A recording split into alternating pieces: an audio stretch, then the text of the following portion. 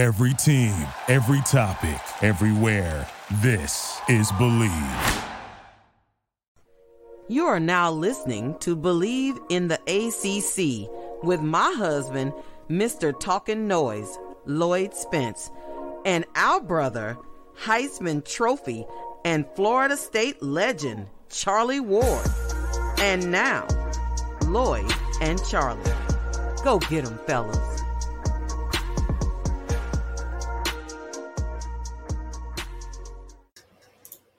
All right, there we are. Talking Noise. Well, that's my moniker for the company and for all the other shows. So I thought I'd break it out for our new software that we got. All right, well, I think I might need to get me a nickname. Listen, you don't need another nickname. Heisman Trophy winner is your nickname. You are, Charlie, you know you the GOAT, man. What you talking about, brother? No. I need to get me a nickname, Talk Boxer. Come on, I already got that now. Well, listen, you know what? We'll put that out. We'll put that out to the noisemakers and everybody that's watching Believe in the ACC. Shout out to everybody. If you can come up with a new nickname for Charlie Ward, his broadcast nickname, we appreciate that. Hit us up in the comments as we do this show. If you got a great nickname for Charlie Ward going forward, how about that? Well, how you doing, man? How was your weekend?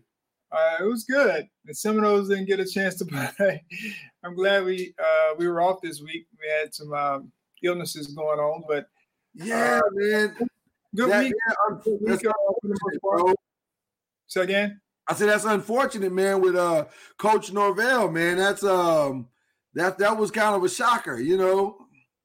Yes, but he's doing well. He has no very minimum symptoms, if any. That's good. So that's awesome. Positive. And so it's been interesting to see how this week, comes out. Yeah, we'll be sending our thoughts and prayers to him, man. We hope that he has a quick and speedy recovery, and hope that that nothing spreads throughout the team. I think he went right into quarantine as soon as he found out, from what I understand. Is that correct? Yes. Yeah. And he's been very meticulous when it's been coming to these plans and planning out this whole coronavirus protocols and trying to do all the necessary things within the program so that it doesn't, be a widespread thing. So hopefully, Coach Thomason can rally the troops, get ready for these hurricanes coming up this week. Yeah, man, that's a big one that's going on. So we're definitely going to jump off into that here in just a second. I want to give a couple of shout outs before we jump into our show. Our show is actually kind of partnered with some people now, and a couple of groups that were on Facebook. And one of the groups that we partnered with, which I'm excited about to get to know, I want to make sure I get the names right here, is let me pull it up here real quick, make sure I got the right name. It is the Florida State Seminole Football Group. No Gators allowed is what the group goes by. So shout out to them. Hey, I said this is the ACC, so they can't get in. Yeah, that's right. No Gators allowed. This is the ACC. So shout out to them. We appreciate joining that group, and the moderator was real cool. I think his name is Dan. Great dude, man. We had a good conversation last week. I told him that we wanted to be a part of what they were doing, and offer our show as one of their things that they can watch and be up on ACC News, and he was all for it. So shout out to the Florida State Seminole Football Group. No Gators allowed. Shout out to the ACC Sports Group and the Sports Talk Group as well. We appreciate all the love that people are showing us, and we hope that we can build that relationship going forward with all those groups, man. It's really cool to build the platform that way. So, but Charlie, man, I'm ready to jump into some ACC talk. And you mentioned the Miami Hurricanes, and you mentioned Louisville. We mentioned Louisville this games of this past week. And man, let me tell you, that game this past weekend, kind of shocked me, bro. I'll be honest with you. I thought Louisville would do okay, but I didn't realize Miami's defense was that good. Miami's defense came to play this past weekend. Well, yes, they of course they're going to have a chance every time they step onto the field because of the athletes that they have, and they're in a sound defense. They've been running the same defense for quite some time, and they've been very successful with it. And I thought they played a very solid game against a very good offense, and so I think that was the biggest difference in the game. Offensively, Miami, we knew what they were capable of with DJ running the show. But defensively, they showed that they were stout when it comes to the run, as well as defending the pass. The pass rush was the key. I think that's the key in any defense. But their pass rush was the key. I still think they have some holes or some things that they probably need to work on the back end. But when you have a good pass rush, it definitely helps the back end. The thing I think I was the most impressed about offensively for Miami is I guess I didn't realize the amount of weapons and the connectivity so early that DJ, for those, is what his former coach calls him, Charlie Ward. But D'Eriq King, I did not know that they had such a connection so early. Like, he really, that run game was solid, man. Harris played an outstanding game. Think about his 9 carries for 134 yards. That's dominating right there. I mean, that is really dominating the ball. And then Jordan played phenomenally well. 7 catches for 120 yards. They really locked into one another, and they prepared very, very well for that Louisville defense. Louisville's front 7, I thought, played okay, but their secondary was just not. Once the runners and the receivers got past that first level, it was, I mean, there was nobody back in the back level, that secondary, to really stop them. Yes, but the good thing about what DJ did was he spread the ball around. Jordan, the tight end, got a lot of catches. Yeah, and some yak yards, but he did a great job of spreading the football around to where you couldn't lock in on just one guy. He had some nice back shoulder throws. I mean, it was a gamut of things. Out routes, crossing routes, deep balls. I mean, he hit it all. Short throws behind the line of scrimmage. And the one thing that he did show that he didn't show much of in the first game was just his how accurate he is and putting the ball on the money and putting it where guys can catch it. And so, that's something that I think, a lot of people didn't give him credit for after the first game. But I think now they're starting to see him get back to the way he was at the University of Houston. Do you think this was his coming out party? Because, man, he put on a really solid performance. I thought he just played a really amazing game. The numbers say that it was, that he. I mean, there's still work obviously to be done, but it's just a really solid game to be the second game of the year. And then looking at all the circumstances surrounding the game, 18 for 30, 325, 3 touchdowns. That's a pretty solid game. Do you think this is kind of his coming out party and a platform that he can build on? I think it is. I think it's something that I know he's confident in, but I'm sure they've seen this, coming. They've seen it in practice. But the thing that I liked the most about it was they had a lot of yak yards. Yeah. There were some short throws. Then there was just some blown coverages, some good schematic things that they did to clear out the backside of a couple passes, and they hit them. And so, one was for a run where they cleared out the receiver to the that was over there solo, and then they ran to that same side where it was cleared out because I think Louisville was playing man-to-man. And then the next time around, they ran the same motion, and they ended up hitting Knighton for whatever the long touchdown because he got lost in the backfield and he ended up on a wheel route, well, not really, or really a go route out of the backfield. So it did some good schematic things, some RPOs that he hit as well. And so it was a great night for the Hurricanes offensively and just as a team. They were dominant. Yeah.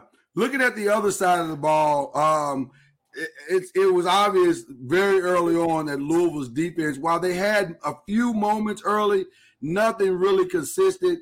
And dare I say that the totality of the defense is just not ready for prime time yet.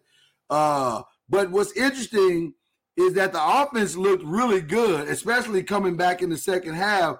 And 34 points is usually enough to win a game. I mean, that's a lot of points.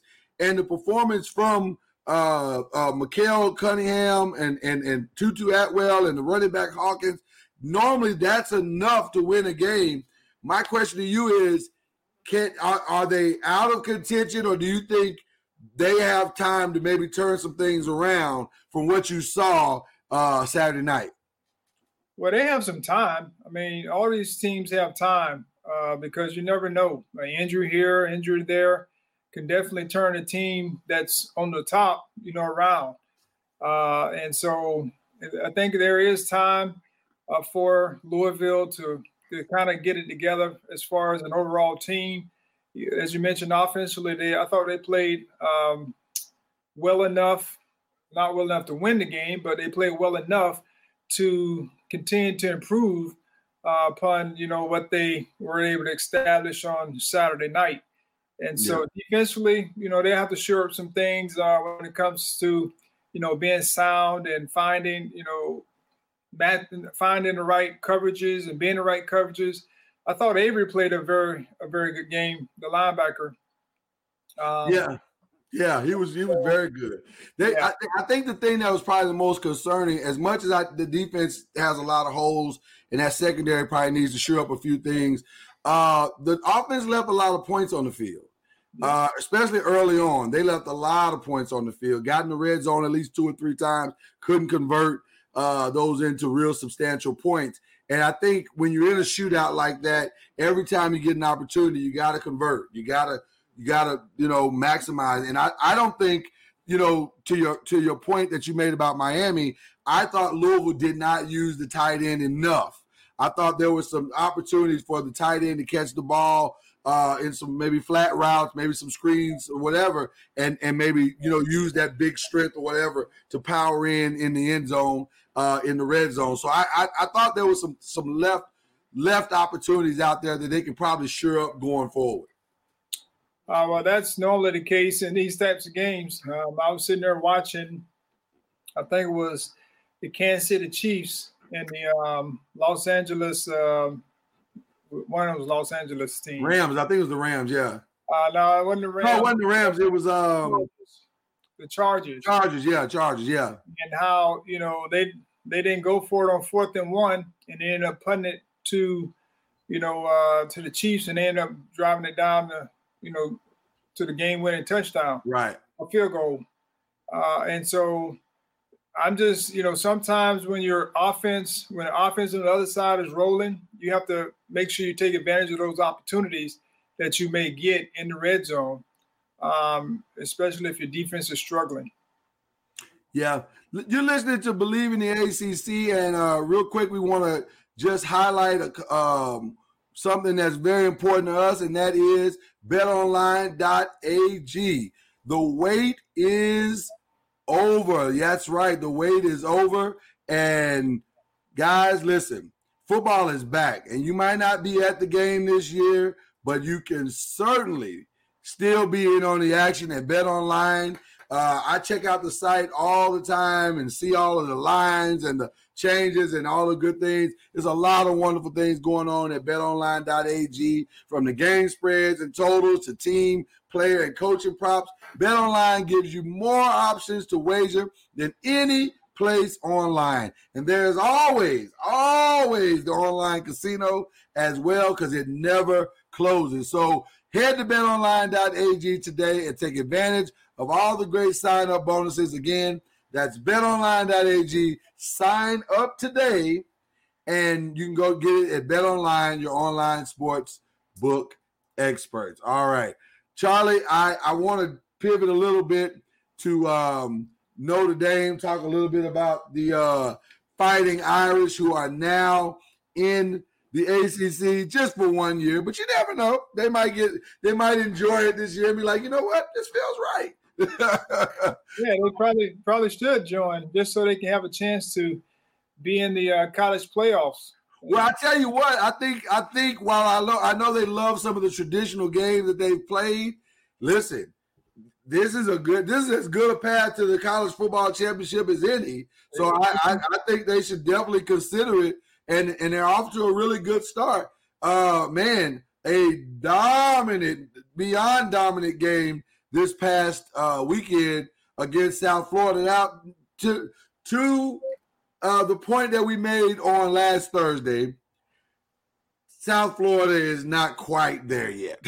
So we understand that the opponent was not the greatest. But to that same point, Notre Dame did what you're supposed to do when on paper you look like the better team.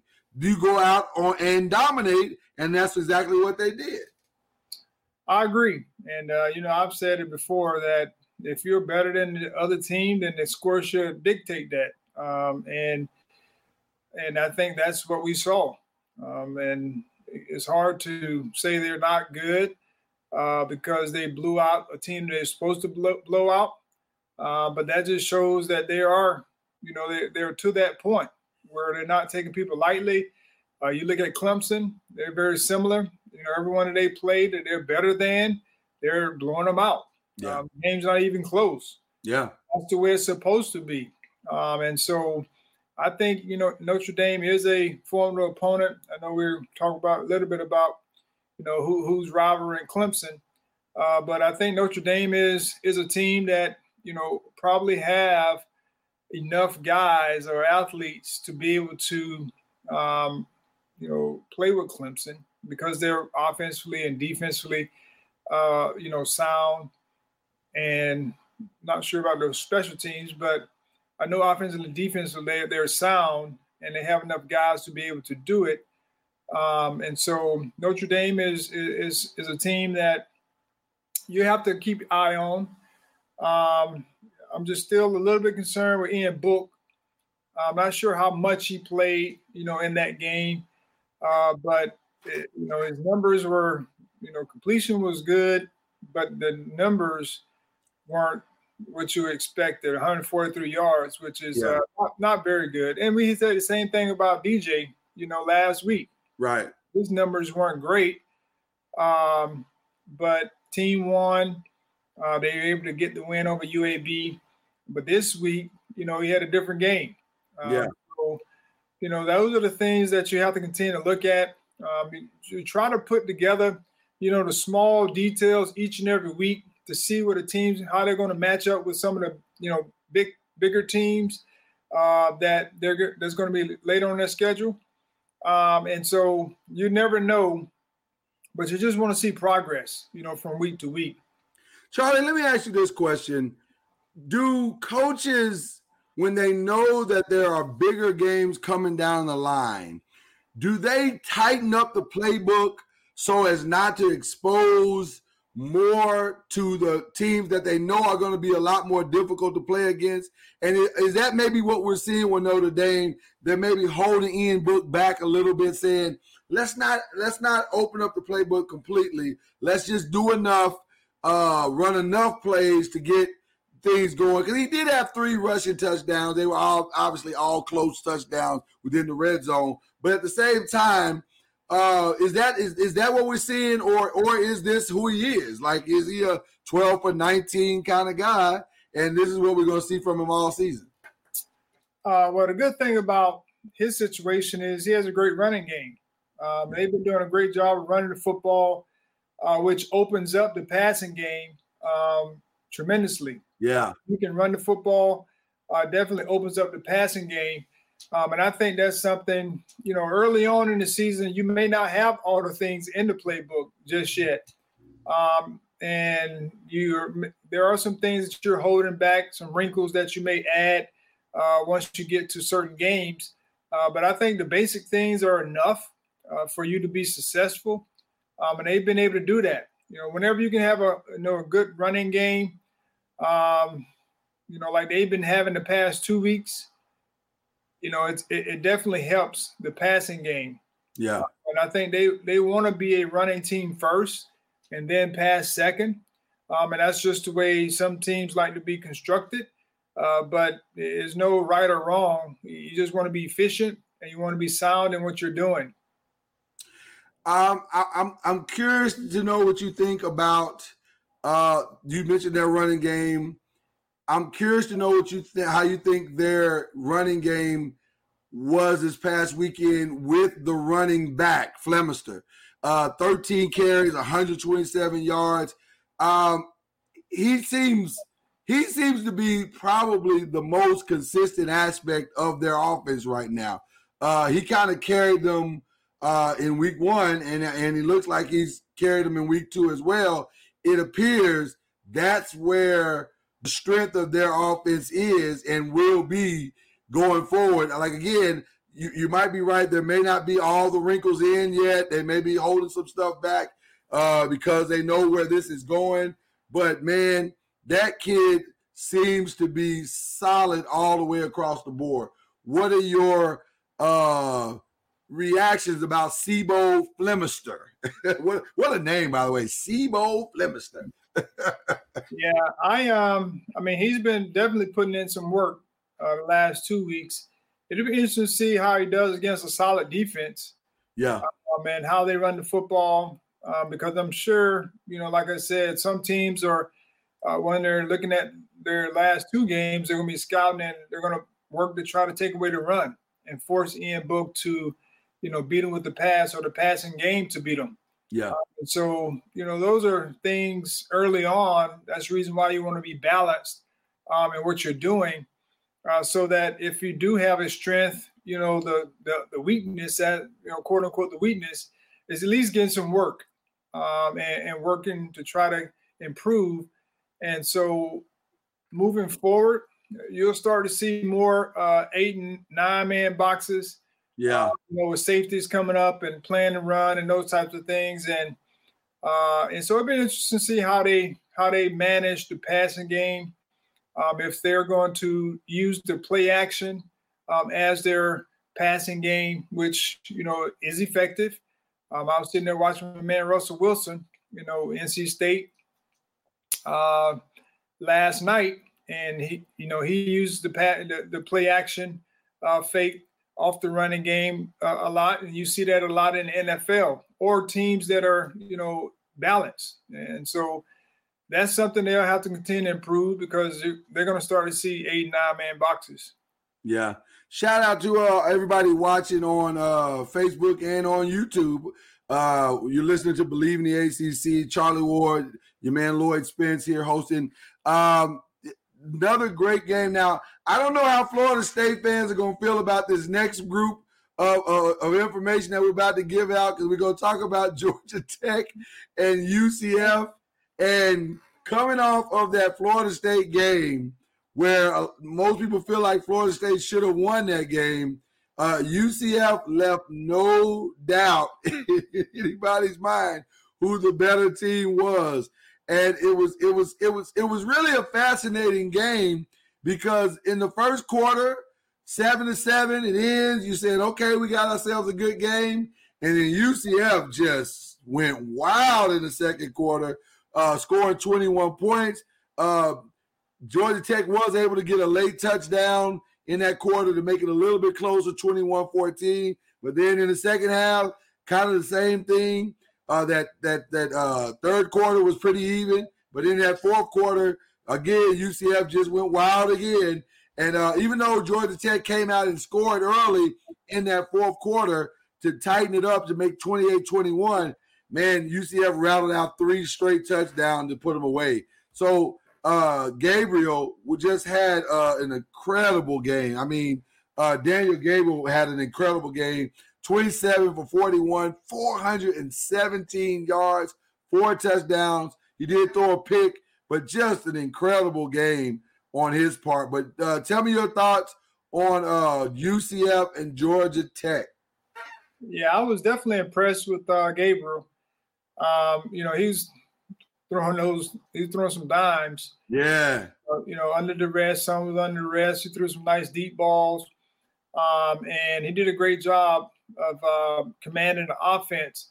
They ran the ball well enough as well. But their tempo, I think got to Georgia Tech throughout the game. It wasn't just one point of the game. It was throughout the game. They continued the tempo when they were getting first downs. I just know going back to our game, we had opportunities.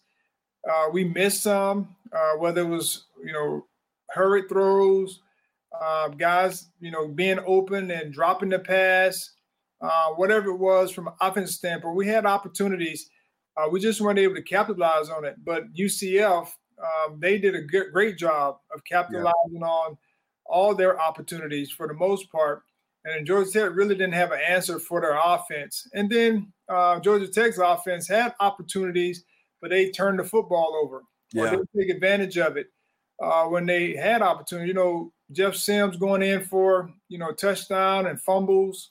Yeah. That's early in the game. They had numerous chances in the red zone to be able to get some things going, and they just couldn't find their way. And, who's to say when you're predicting a game, you never think about the turnovers and how that could affect, the outcome of a game. And so I just think it's something that when we're predicting games, it's hard to predict if a team is going to turn the football over and how often and how they're going to respond to that. But that's something you can expect from a young group. I think it was their running back, Jahmyr Gibbs, who had, I think, 2 touchdowns. One was on kickoff return and one was a run. And he looks promising, but he's young. He's a true freshman. And then the quarterback, he's a true freshman. And so those guys, you're going to have young mistakes when it's all said and done. And those mistakes can definitely hurt you against a team like UCF. I think they have a ton of potential. A ton of potential. I just think it's like you said, it's early and they're a young team. But Sims, I'm going to go out on a limb here and say he looks the part. He looks the part. It's football, college football hours at this point. He hasn't mustered up enough college football hours to understand what he's seeing. But as the season goes along, listen, I think Georgia Tech's a lot better than I thought they were. I really do. They've shown me something. UCF is good though. UCF is a solid football team. Yeah. And Daniel Gabriel, he might end up in that Heisman conversation if he keeps playing like that. Yeah, he was dynamic. Yeah, he's definitely that dude. Shout out to Josh, Monique, and Chris, Tanisha Collins for tuning in. Thank you for listening and watching us on Facebook and watching us on YouTube. We appreciate all of our followers and listeners. I'm curious to know your thoughts about some of the other games. I'm going to jump into a couple of other games here just to get a quick reaction from you. You said you mentioned Clemson and the Citadel, and that one got ugly real fast. It did not take long at all. And I apologize because my computer is taking a minute to pull up the score. It was 49-0. What was it? It was 49-0. 49. That's what I thought. I kind of remembered the score, but I wanted to just make sure that I was quoting it correct. But yeah, 49-0. That one got ugly real fast. Just dominance in every way, which is no surprise to anybody. But Clemson looks like the real deal, obviously. I'm curious to know what your thoughts are for them going into week 3. their week. We'll talk more about this on Thursday about their week 3 opponent. But I'm curious to know what you think with Tupper. I struggle. I'm gonna go this route with my comments, Charlie. I go back and forth with these kind of games for these dominant teams like this, because does it really tell you what you really want to know about the team, or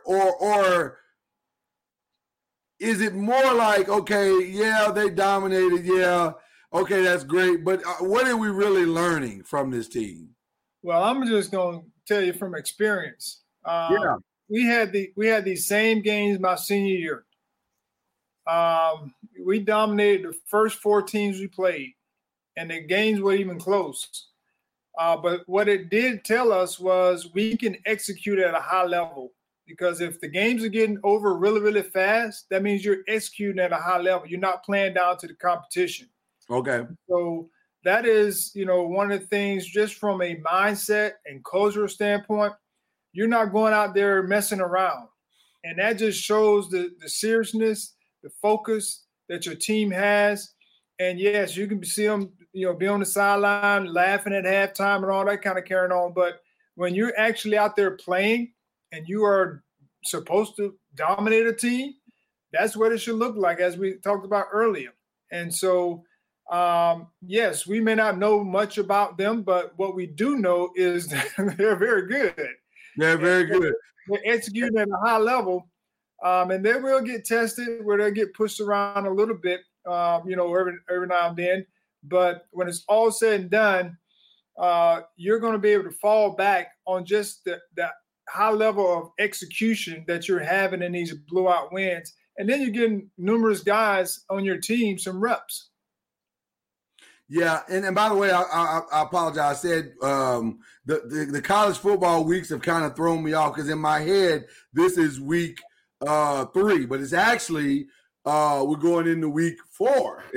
So I got to remember that there's a weird way that we're all looking at it. So I think Clemson is actually off going into this weekend, and then they play next week, I think, against Virginia. So that's my apology. I'm still, like a lot of us, still trying to work through some of all of this newness in the COVID football year. So, but that's good. Another interesting game this past weekend, and a significant game. Pittsburgh kind of, I would say, dominated Syracuse, but they beat Syracuse. They did beat Syracuse 21-10, which sets up another great matchup between Pittsburgh and Louisville going into next week. Louisville and Pittsburgh, and we'll talk about our predictions later, but it should be an interesting game between those two next week. Louisville in desperation mode to kind of turn things around, and Pittsburgh kind of riding the wave of what they were able to accomplish these past 2 weeks. Well, Pitt's defense has been pretty good. Yeah. Oh, yeah. Of course, they've played, I wouldn't say your top-tier offenses, but they've done what they're supposed to do as far as putting pressure on the quarterback, getting after, tackling in space and those types of things that you need to be sound for, quality teams, moving forward.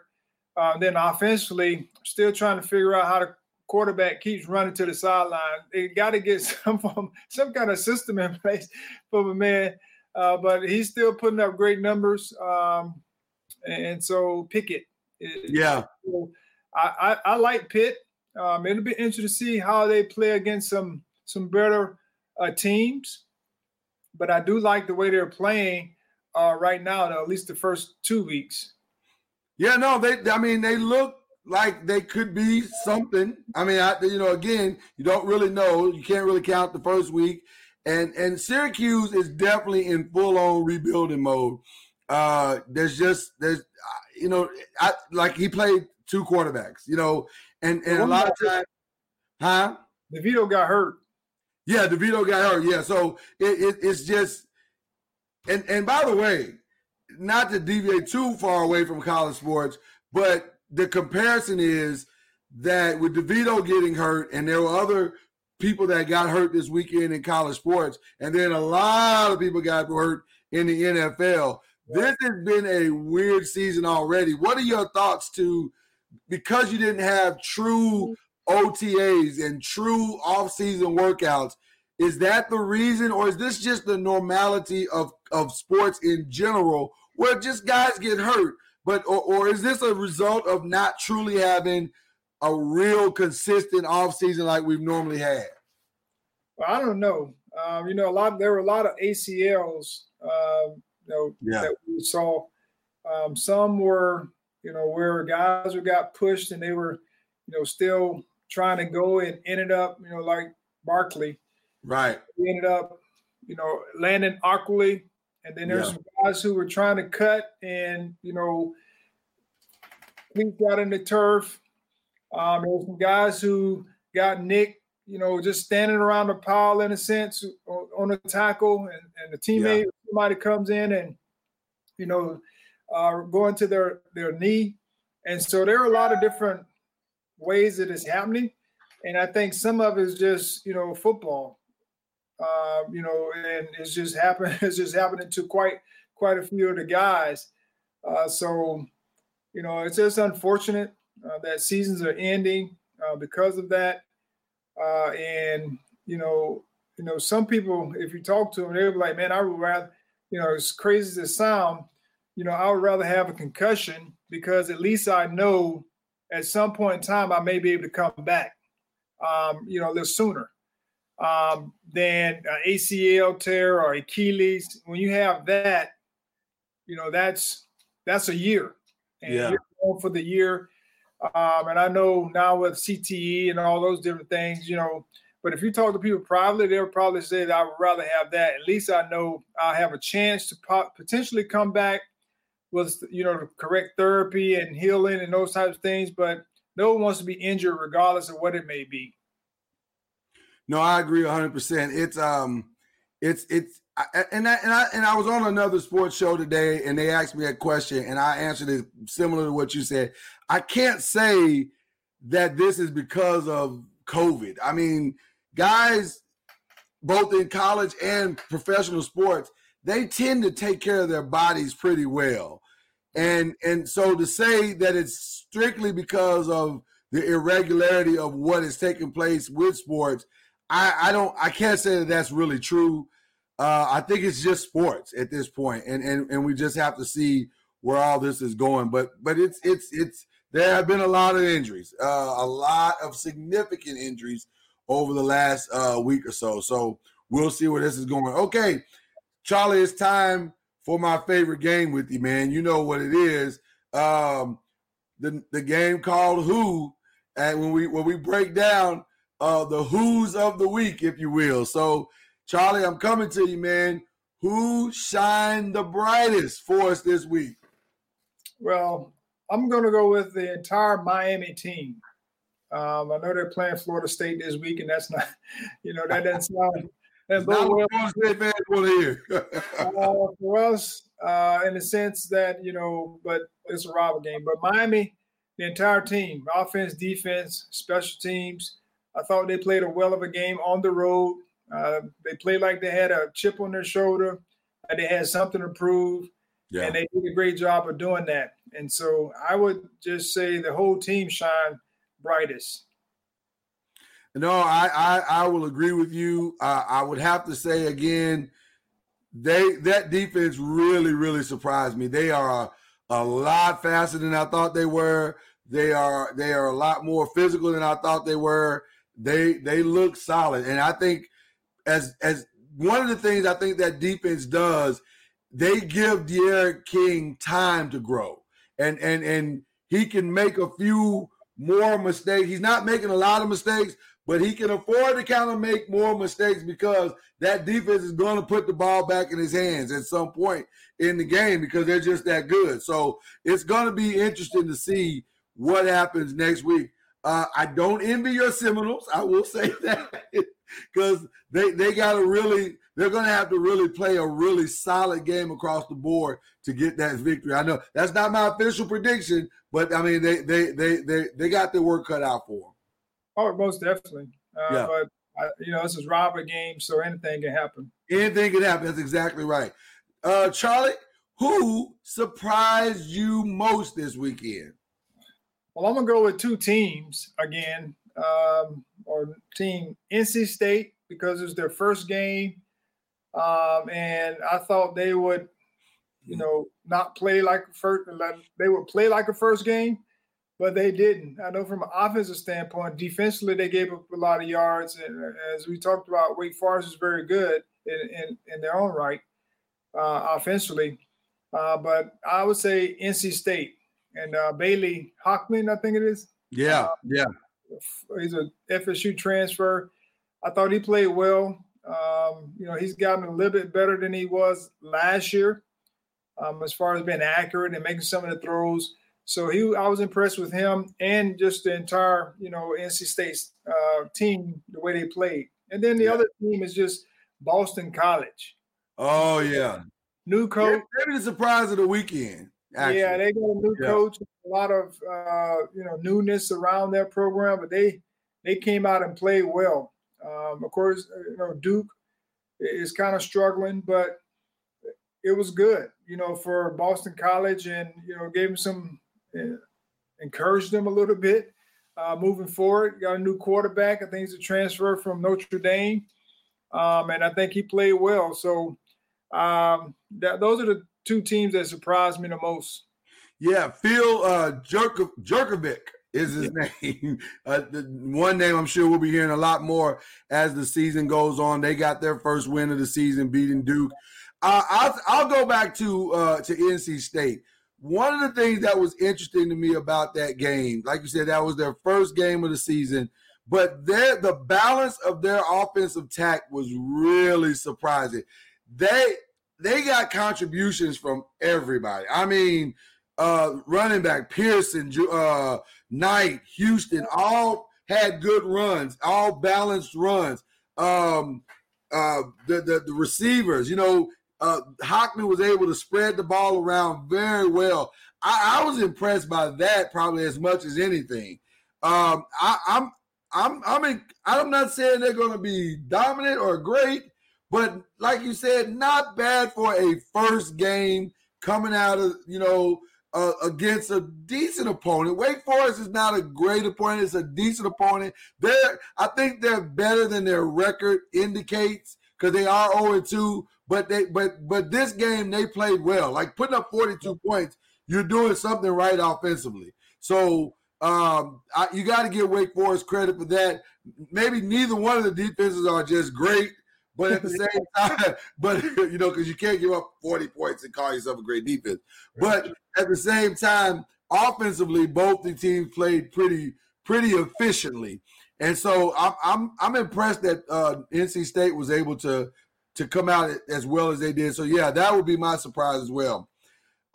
Charlie, who needs a little work? Well, the team that beat my Seminoles, Georgia Tech.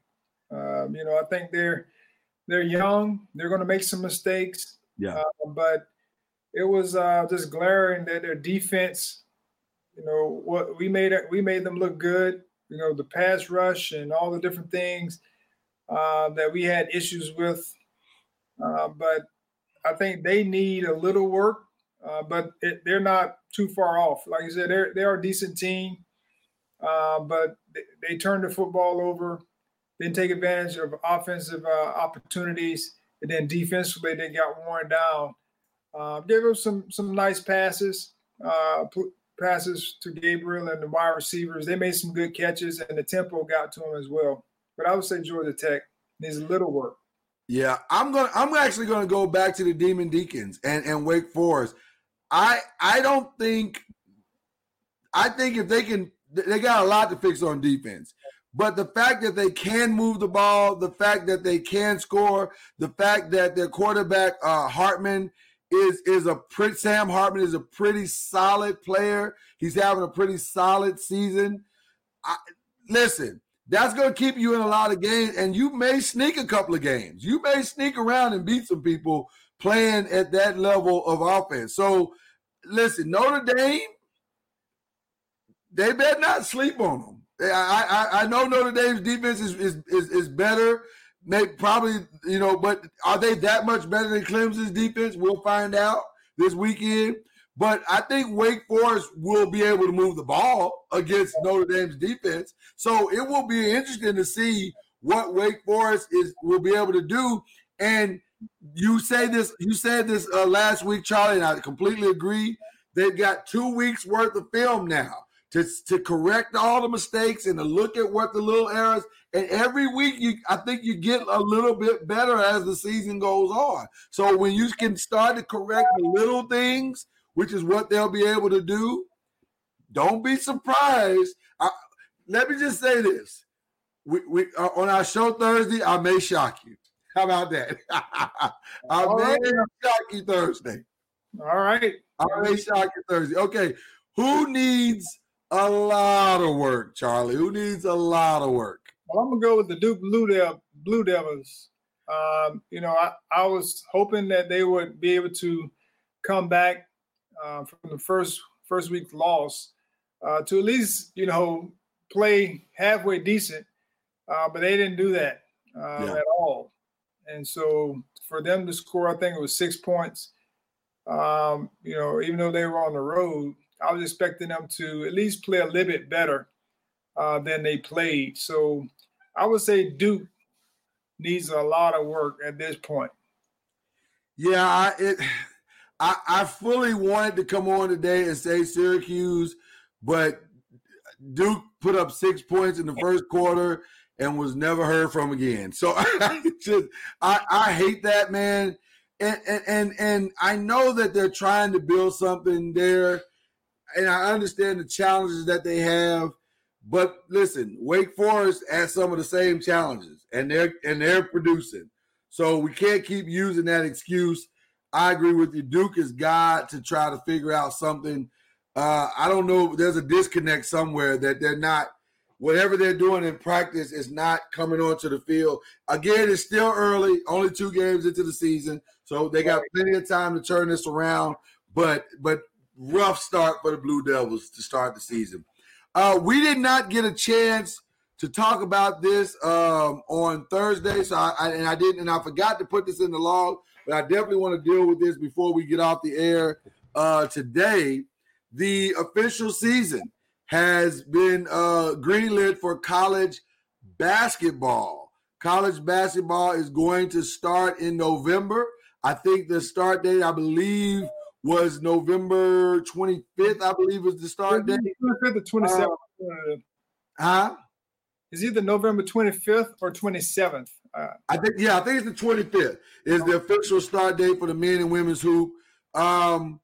What are your thoughts on that? And I'm hearing a lot of different chatter about how it's going to start. I don't think all of the particulars are completely worked out yet, but what are your thoughts with the start of college basketball in November, November 25th? And it looks like the NCAA is all for trying to get as complete a season as they possibly can in. Well, I mean, by that time, we should have all the data that we need to be able to navigate our way through. And, of course, basketball is a little different than football. You don't have as many. So it'll be interesting to see how coaches try to navigate their way through that. Because if you lose, one guy to a positive test, player or coach, then that can affect, the entire team. And so it'll be interesting to see how coaches attack that if we're still at the point where we are today, because things change, protocols may change by that time because of the data that they may have. And so it'll be interesting to see, but it's great to be able to have a date. Yeah. Coaches can plan now and know what they're shooting for. Strength and conditioning, they've been doing strength and conditioning work. But now, they can have a formalized plan on when they may be able to get started. So that's great to hear. You know, I agree with you on that. I love the fact that we have a date. I do love that. A lot of logistical challenges, man. A lot of logistical challenges. And the main thing is there are a lot more college basketball games than there are football. I think football's success right now, I think, is primarily because there's enough time between every game that you can take the necessary precautions to keep everybody safe. With basketball, there are so many games and so much travel and so much movement. I want to believe, Charlie. I really do. But I think that we got a lot of work to do between now and November 25th. Well, I mean, when you start thinking about it, all the games that you play, how many non-conference games do teams play? And so if push come to shove, if you have non-conference games early on or whenever the season starts, you can always cancel those games. And so, that's something that's always possible. And if you want to play conference games on a weekend, so if you have to cancel, games during the week, then you can do that. But I'm sure they'll find a way to get enough games in before a tournament starts. And it may not be, the normal allotted amount of games right we normally play. It could be where they play conference only one time and then go from there outside and play a few teams on the outside just to eliminate, some of the back and forth travel, deal. So I'm sure they'll come up with some ways from a logistical standpoint to be able to, keep it to a minimum when it comes to traveling and exposure, and also just get games in before the tournament. Because I hear the tournament, they're working to try to get a bubble type situation or something. Right, I've heard that, yeah.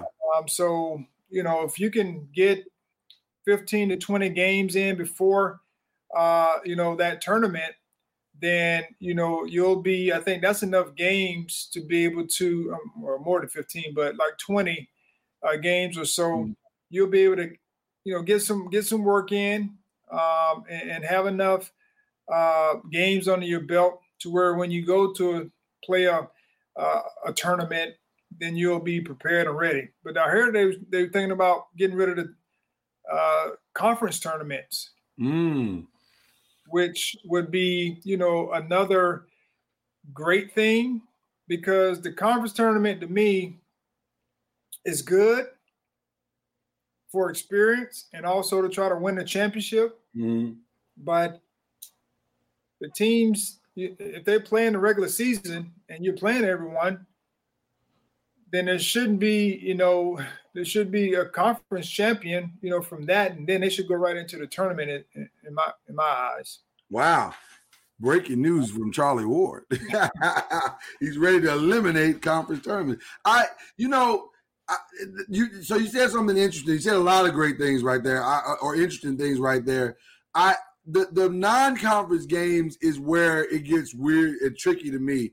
But if they can adopt a model that's similar to probably what college football is doing, where it's primarily just weekend stuff, but you get enough games in, and maybe it's back-to-back stuff. Maybe you have to do some back-to-back models in order to make it work. You play on a Saturday, you play on a Sunday, or something like that, or you play on a Saturday or a Friday, and then you play again on a Sunday. Give yourself a day's rest or something like that. Then maybe it can kind of work. But I think it's going to have to be some major adjustment to make it work, because you got to try to figure out a way to eliminate that travel factor.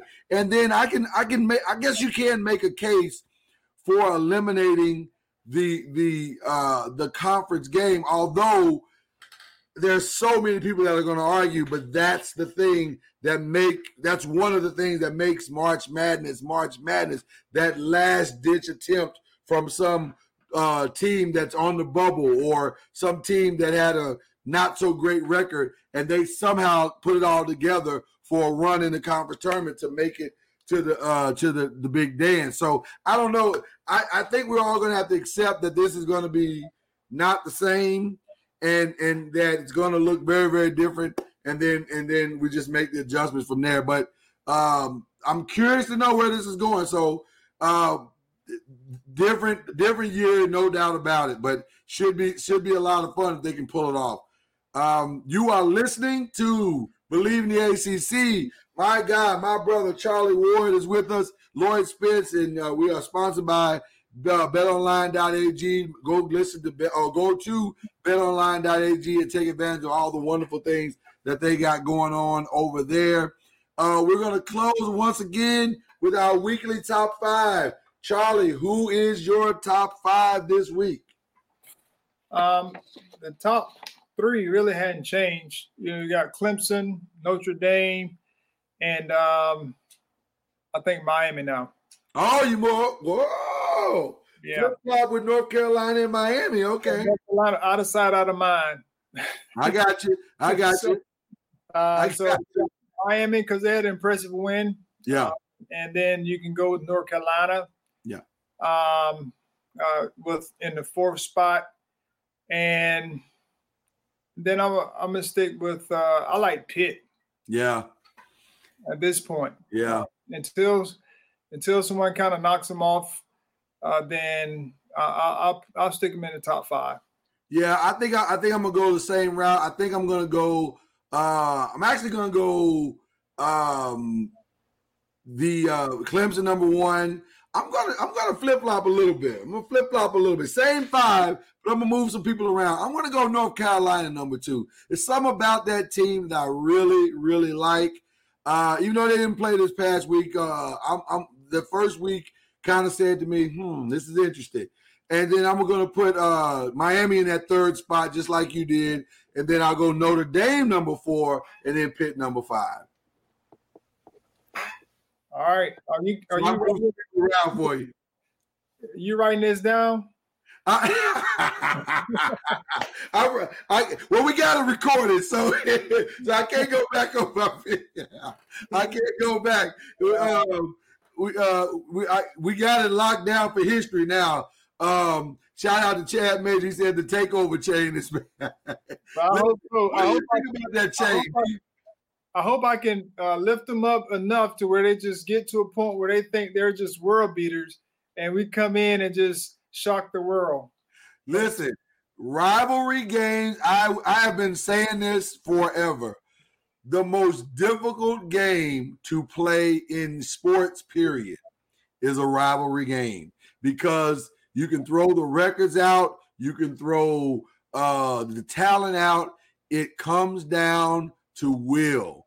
And some teams, they have the ability, and some coaches have the ability to will themselves to victory. And it doesn't matter what the record is. It doesn't matter who the names on the back of the other team's jerseys are. They just have that ability to do it. And listen, while Miami has looked great for 2 weeks in a row, this is one of the biggest rivalries all time in college sports. And you know firsthand the I don't want to say hatred, but there's no love lost between Miami and Florida State. So, and you know what? While we got just a few more minutes left, Charlie, can you talk about that just the intensity of that rivalry from when you played to what it is now?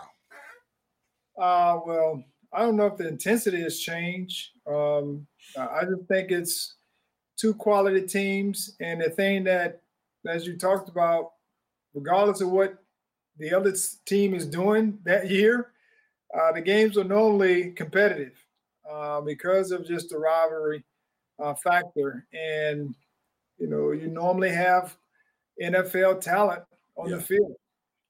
In your 4 years that you were there, because I don't remember off the top of my head, what was the rivalry like for you guys? Between, you mean game wise? Yeah, game wise, yeah. Well, my 5 years there, we were on the other side. We were 2-3 against them. Really? Yes. But my junior year, the year that we lost 2 years back to back on, field goals. On the field goals, that's right. That could have tied it 1 year, and then next could have tied it or won it both years. That's right. Well, it could have tied it my junior year, and then the year before that, we could have, I think, won the game on the field goal we missed, and they were both wide right. I remember that. Yeah. But the games are competitive, like I said, and they were always, regardless of what the score was, what the teams were coming in, we were going to compete at a high level. But the games normally come down to the same things. Who's going to make plays against tough competition?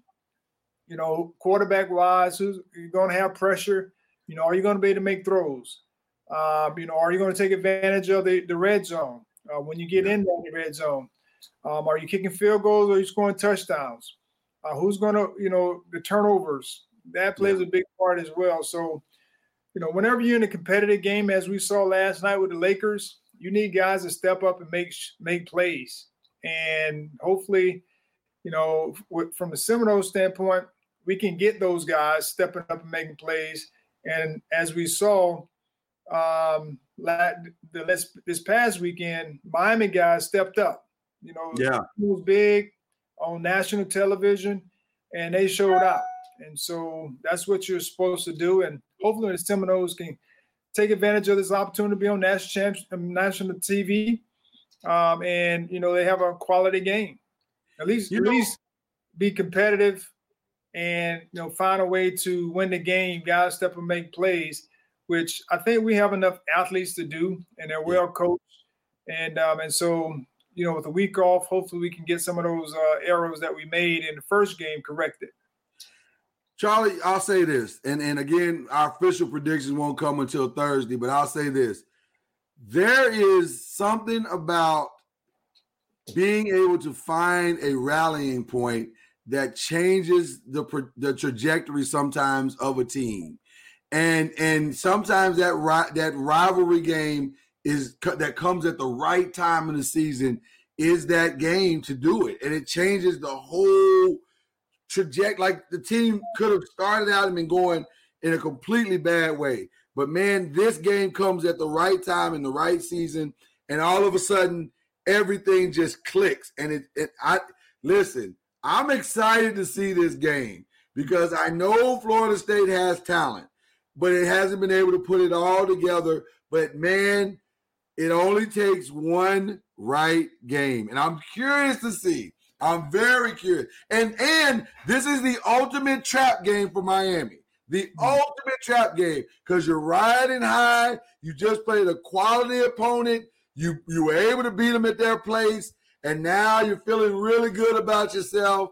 And like you said, so good, in fact, that you say, well, we're good enough. And this team they couldn't even beat Georgia Tech. We should be fine. And that's when you get got. So it should be great. It should be great. Cannot wait to get into Thursday and have some more conversation with you about this.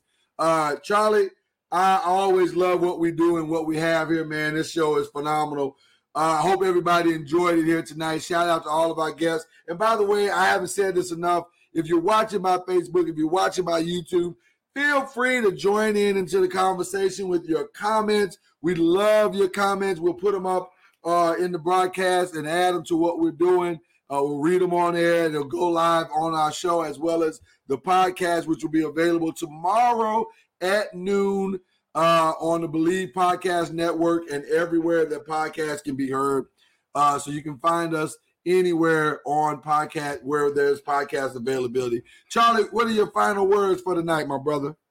I would like to send a shout out to my man, Dion Prime Sanders. Yes. Becoming the new head coach at Jackson State University. Kudos to my brother.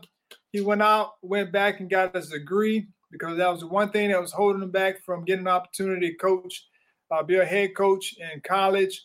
And I'm grateful that he's getting this opportunity, and I know he'll do a great job. And I'm not politicking for a position on the staff. Sure. Although I will say this to you, Charlie. Man, you sure would look good at a Florida A&M sideline. That's all I'm gonna say. That's all I'm gonna say, Charlie. That's all I'm gonna say. I like my basketball, and I will support. I'm okay with that too, Charlie. I'm okay with either one. Either sideline is fine for me. Either sideline is fine. But you would look good in that Rattler green and orange is what I'm saying. That's all I'm saying. Okay. Listen, shout out to Dion. That is amazing, man. And I really hope it becomes a trend. I really do. Because I think there's some viable opportunities in HBCUs that a lot of us are not taking advantage of. And the fact that he did it, that is amazing. And I'll be honest with you personally, I am so excited for him. I'm so excited for that community that needs something like that. And my Jackson State gear is on the way. So I'm going to be rocking that on this show at some point. So there you go. You're Jackson State? Listen, I'm not an alum, but I'm going to support that brother because I want to see him successful. And I want to see that program successful because I think that's just phenomenal. I really do. That is accurate. So yes, I think I'll get me a Jackson State. We'll rock. Hey, let me know when you got yours. I'll wear mine on the same show. We'll rep them like we're supposed to. There you go. I wonder if it's gonna be Nike or Under. Oh, there it is. There's the real question right there, Charlie. There's the real question right there, baby. Yeah. All right, listen, we've had a lot of fun. We'll do it all again on Thursday. So check us out. One of the things that's beautiful about our new software that we're using, you'll be able to see the schedule now when we record live, and then you also know that the podcast goes up the very next day. So if you don't catch us live, you'll be able to see it on the Noisemaker page on Facebook or on YouTube channel at Noise Media and Entertainment, or you'll be able to listen to the podcast wherever podcasts can be heard. A lot of ways to catch this show now. We're all over the place. So thank you, Charlie, man. I appreciate you. Love you, brother. Nothing you can do about that. So there it is.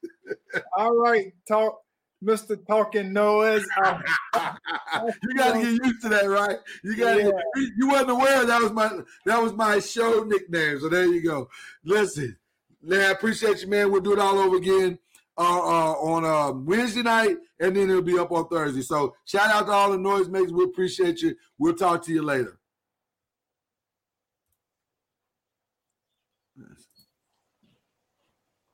You have been listening to Believe in the ACC with Charlie Ward and Lloyd Spence. You can tune in every Tuesday and Thursday on the Believe Podcast Network, Spotify, iTunes, and everywhere podcasts can be heard. You can also watch Charlie and Lloyd on Facebook, on the Noisemakers page, and on YouTube on the Noise Media YouTube channel. Please like, subscribe, and follow on all our platforms, and we will keep taking you inside the ACC. Thank you for listening to Believe. You can show support to your host by subscribing to the show and giving us a 5-star rating on your preferred platform. Check us out at Believe.com and search for BLEAV on YouTube.